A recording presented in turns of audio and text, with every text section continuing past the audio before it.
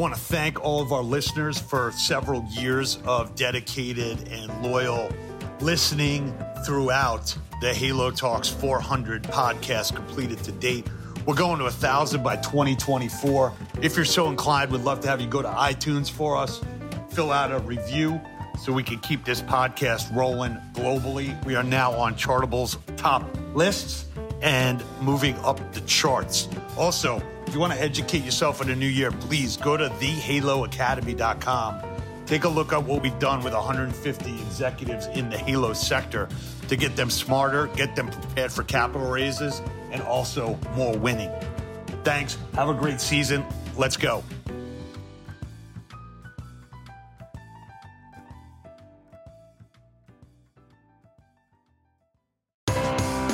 This is Pete Moore on Halo Talks NYC. I have the pleasure of coming in from Seattle and all over the world through the digital platform called the internet. Jarlo coming in from JMB Fitness. We are going to talk about martial arts. We're going to talk about strong-minded body. We're going to talk about entrepreneurship, and we're going to talk about whatever else we want to. So, Jarlo, welcome to the show. Yeah, thanks for having me on. Awesome. So, look, you started out, quote unquote, as an athlete, but doing your own sport, as a martial artist, as a kid. Talk about how that kind of, was important to your development and, how it led you to where we are today. Yeah. So, all the kids, you get into that community center karate, right? Your parents put you in, they're like 12 years old. And I kind of just kept at it, like I started that, then I got into boxing, I wrestled, kickboxing, taekwondo, and then, all that kind of stuff hit hard in the 90s, right? When you had the MMA starting, UFC, and I sort of kind of got into that. So kept going on that, did jujitsu, and it all kind of fit because my parents, they were in healthcare and I knew I wanted to get into that. So I ended up going to physical therapy school too. Right. So all my life, Gotcha.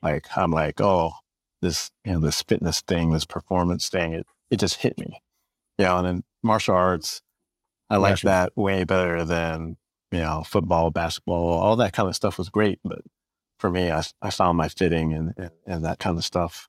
And so that's just what I've been doing. Physical therapy, did a lot of outpatient orthopedic work, sports, athletes, all that kind of stuff. So it all kind of just gelled together, Yeah.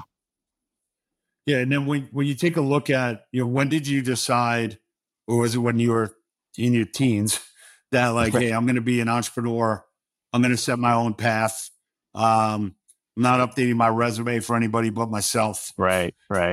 Well, physical therapy, it's a big part of that too. Like if you didn't want to work in hospitals, right? You didn't want to work in nursing homes.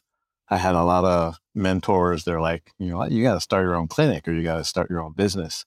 And they were the same thing like you said, like they were, the guys, right? The guys that open up their own clinics because they can't work for anybody else, right?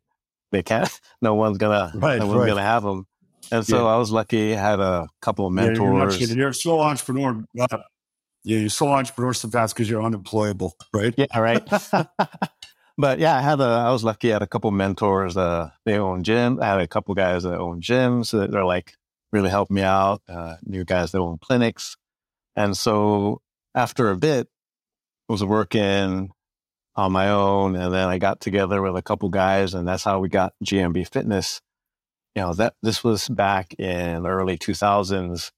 And, people were really just starting to get into like sort of this alternative fitness stuff where we were talking about skills and movement versus, just working out or, gaining muscle, lose fat, that kind of thing.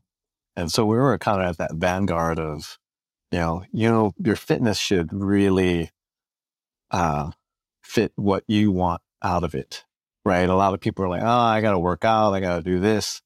They're on machines, they're doing stuff, but they weren't, you weren't really feeling it because they're like, well, what am I doing this for?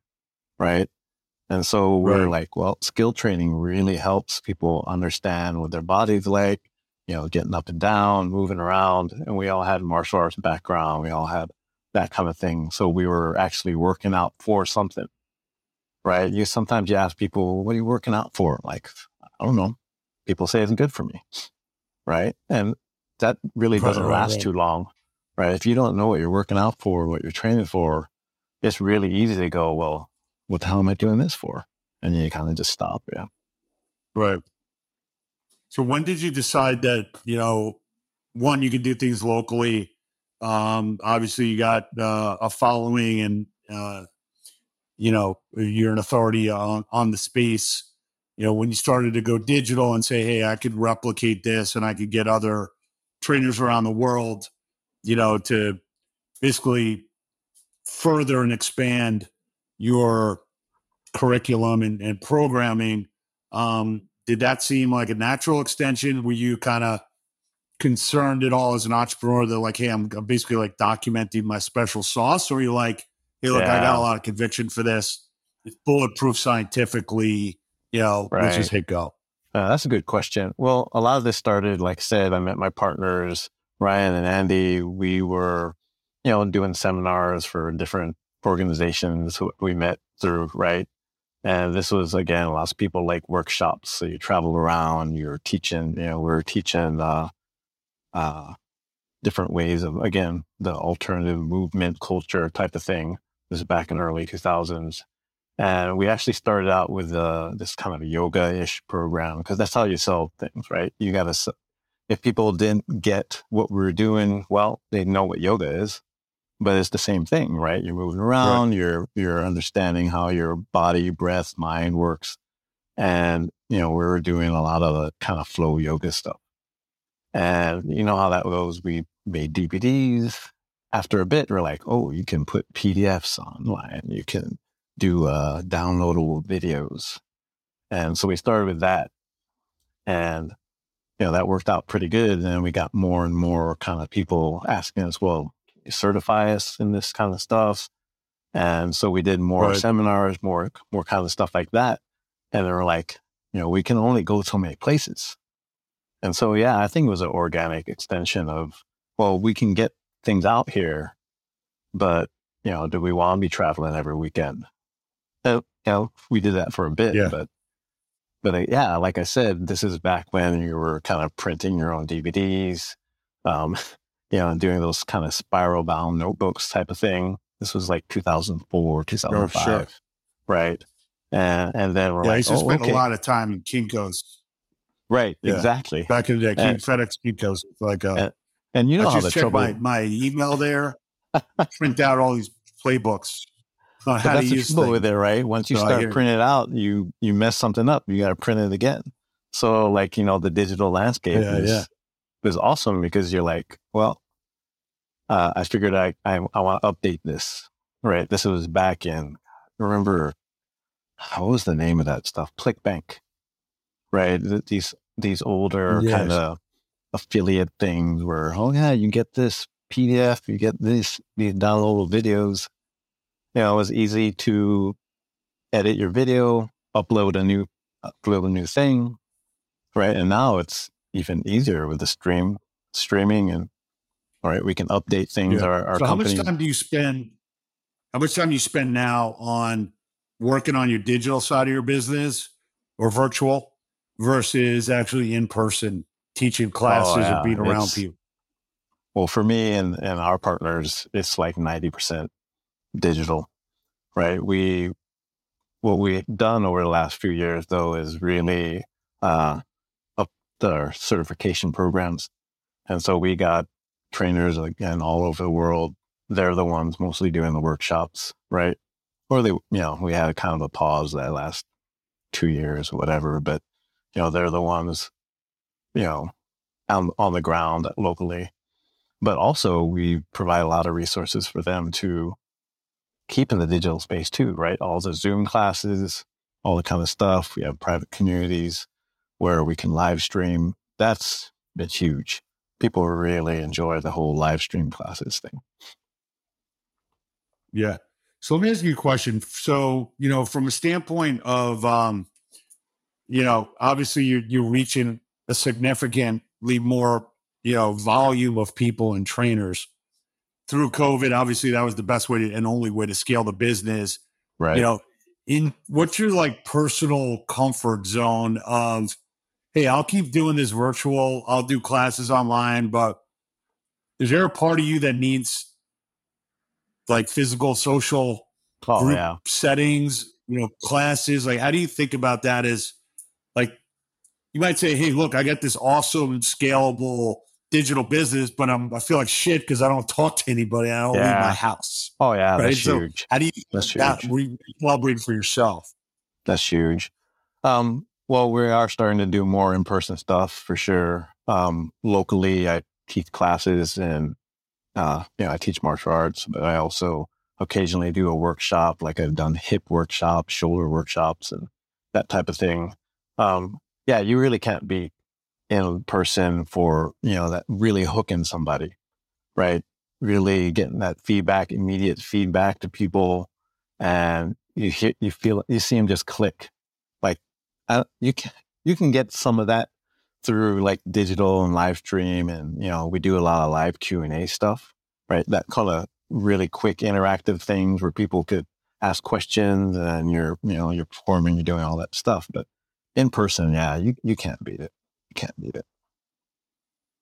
Yeah. So when you kind of take a look, and this is for other entrepreneurs, I'd love to get into your psyche of, how do you define success? And is it anything that it turns into quantifiable, or do you just say, hey, look, I'm in a good place. I feel good. My business is growing. You're not like, what did we do last month? How many memberships do we sell? How many people Right. showed up to this event? How much of it is like, you got a lot of autonomy and freedom, which I do too. I'm probably unemployable by anybody else unless they want me to run the place. Like, I'm not reporting to Right. anyone except like a board of directors. I'm assuming you're the same way. At the same time, you kind of set your own criteria for what success looks like and how much time I want to allocate towards it. And if you allocate more time, you probably get more results. But at the same time, like, like there's a law of like diminishing Yeah. emotional or psychological return. So how do you think about that if you were kind of advising a younger version of yourself? Yeah, I think that's huge. We talk about this a bunch. So when we first started, we're like, well, what the hell? We didn't know what was going to happen. Right. We're like, oh, let's just put it out there. And then, we did good. Then we actually hit a point. It was around 2015, 2016, about 5, 6 years into it where we just jumped up and we're like, oh, what the hell? We really hit it. And, it's the scale thing, just like we were talking about. So we started out with we had 6 people, 10 people in the company. Then we hit a certain point where we're like, whoa, we got to hire more people. And so we got up to 20, 22, 24. But that's that death zone, right? You're too small to really scale up further, and you're too big. So you got all these people we got to manage. And for a couple of years, we're like, okay, we need to keep going. But we hit that thing where all of a sudden we're like, what the hell are we doing now? Like, now we're trying to manage people. We're trying to do almost this. Like the business took control of you. Oh yeah, totally. And,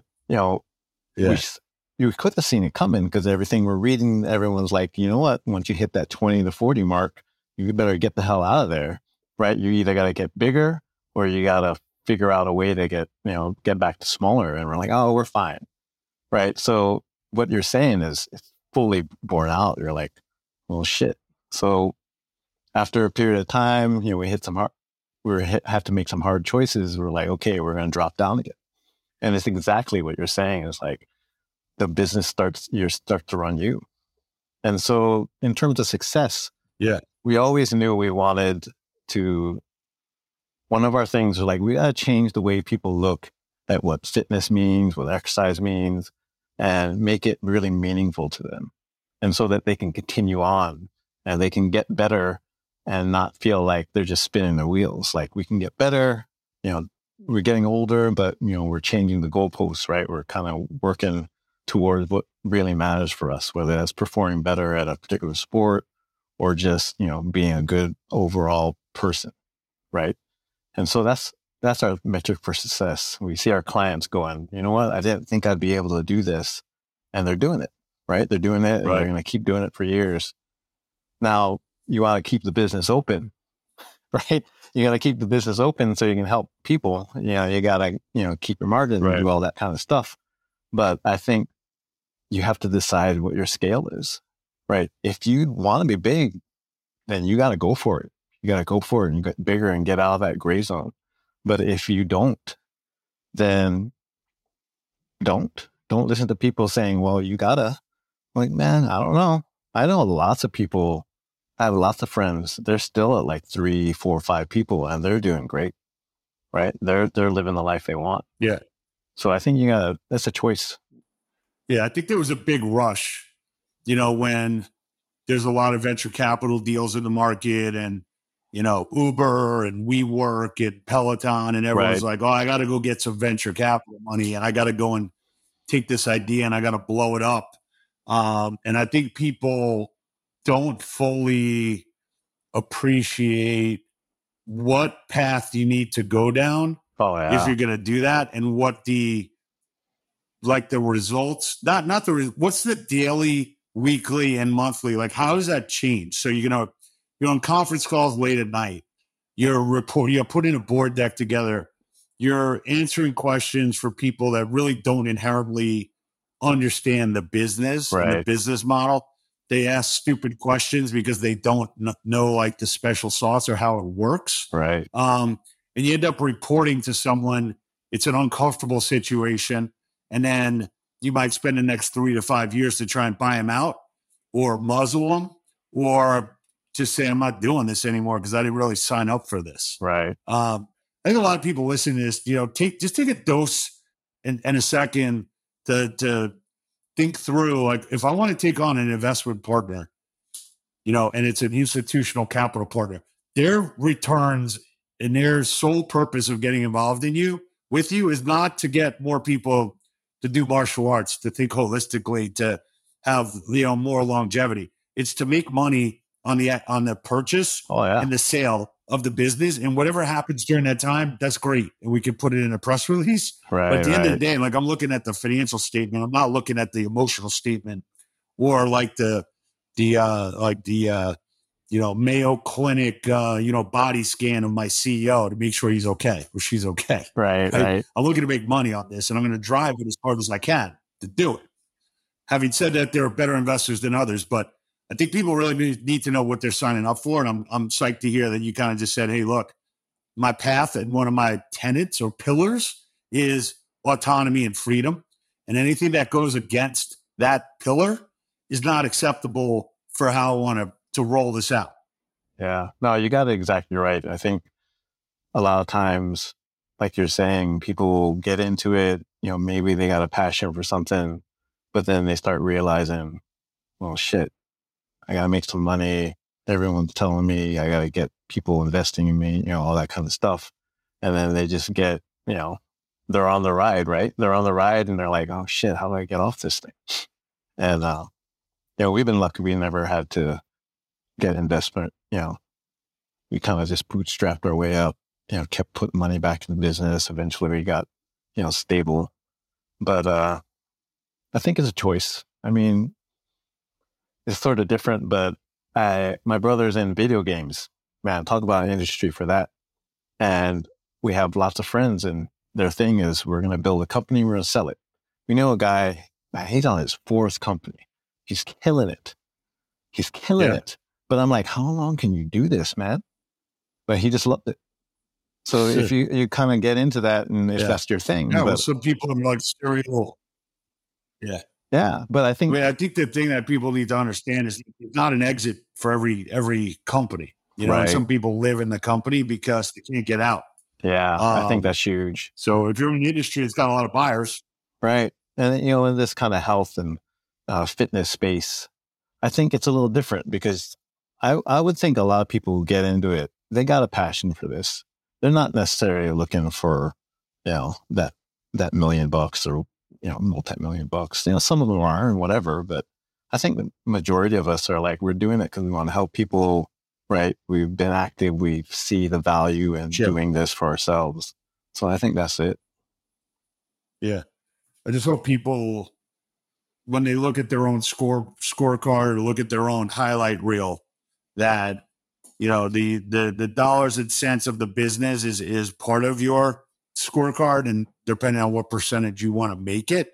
Right. But getting up every day and being excited about what you're doing, having a relatively lower level of stress, having a good relationship with your investors or stakeholders, is all part of a multi-level rating, and not totally.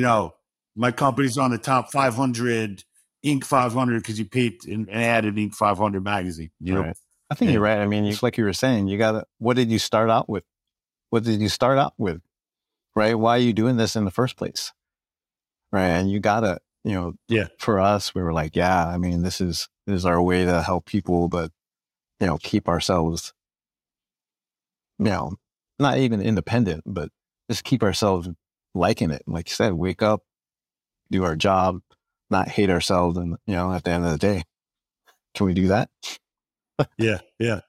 So let me ask you one other question, just related to, you got several different businesses that you have listed on your website. As you thought about building the team, or you said you started and then you got up to 23, 24 people. What were some of the most important hires that you made? And if you could resequence who you brought on at what time, like what was the most impactful thing for you, whether it was a skill set you didn't have, whether it was a skill set you had, but maybe there was a better use of your time somewhere else. Right. I think a lot of people come to us and say, hey, here's my org chart. I got one or two co-founders, and then I'm going to build this team. But I think there's like a roadmap based on who you are, what you're doing, what the milestones are. So can you talk about that for a minute? Yeah, I think it's super hard, right? That's a hard question. Everyone's like, well, you got to do the marketing director, right? You got to get somebody in who knows that, the industry. And is correct. But I think for us, the most important hires were getting our trainers to really interact with our clients. So it's, customer support a lot of times is, outsourced, right? But we put that as our forefront, like, on everyone that's emailing in or commenting on a social post, they got to get answers that are right in line with what we would say, right? And, we would be on it too, but I think that's huge. Like, you got to get this, if you're really client focused, then every interaction with that client has got to work. I think that it seems trite, but especially for something when you're trying to sell, fitness and performance benefits, because people got questions. There's a lot of people out there trying to tell you what to do, right? And so you got a lot of choices. So your first impression is bad, they'll just go somewhere else. In terms of our skill sets and stuff like that, you need somebody that writes good copy. You need somebody that knows how to do an email sequence. You need all of these kind of things. And my business partner, Addie, is great at it. But you can, how many hours in a day you got, right? How many tests can you go out? How many ABs can you do? You need that kind of work. So a marketing team that, kind of understands what you're going for and is able to test things out. I think that's huge, right? If we could have got that going, you talk about sequencing. I think the client support and having that early on would have saved, would have catapulted us a little quicker, I think. Yeah, gotcha. And then the last question for you is, you said your parents were in the medical field. Is that right? Yeah, my dad was in pharmacy. My mom was a nurse. So I was like, oh, I'm going to be a doctor. Yeah. Kids are like that. And I was like, right. Once I got going, I was like, man, I don't want to be a doctor. So I got into physical therapy because, you actually work with people for longer than 5 minutes at a time. Yeah.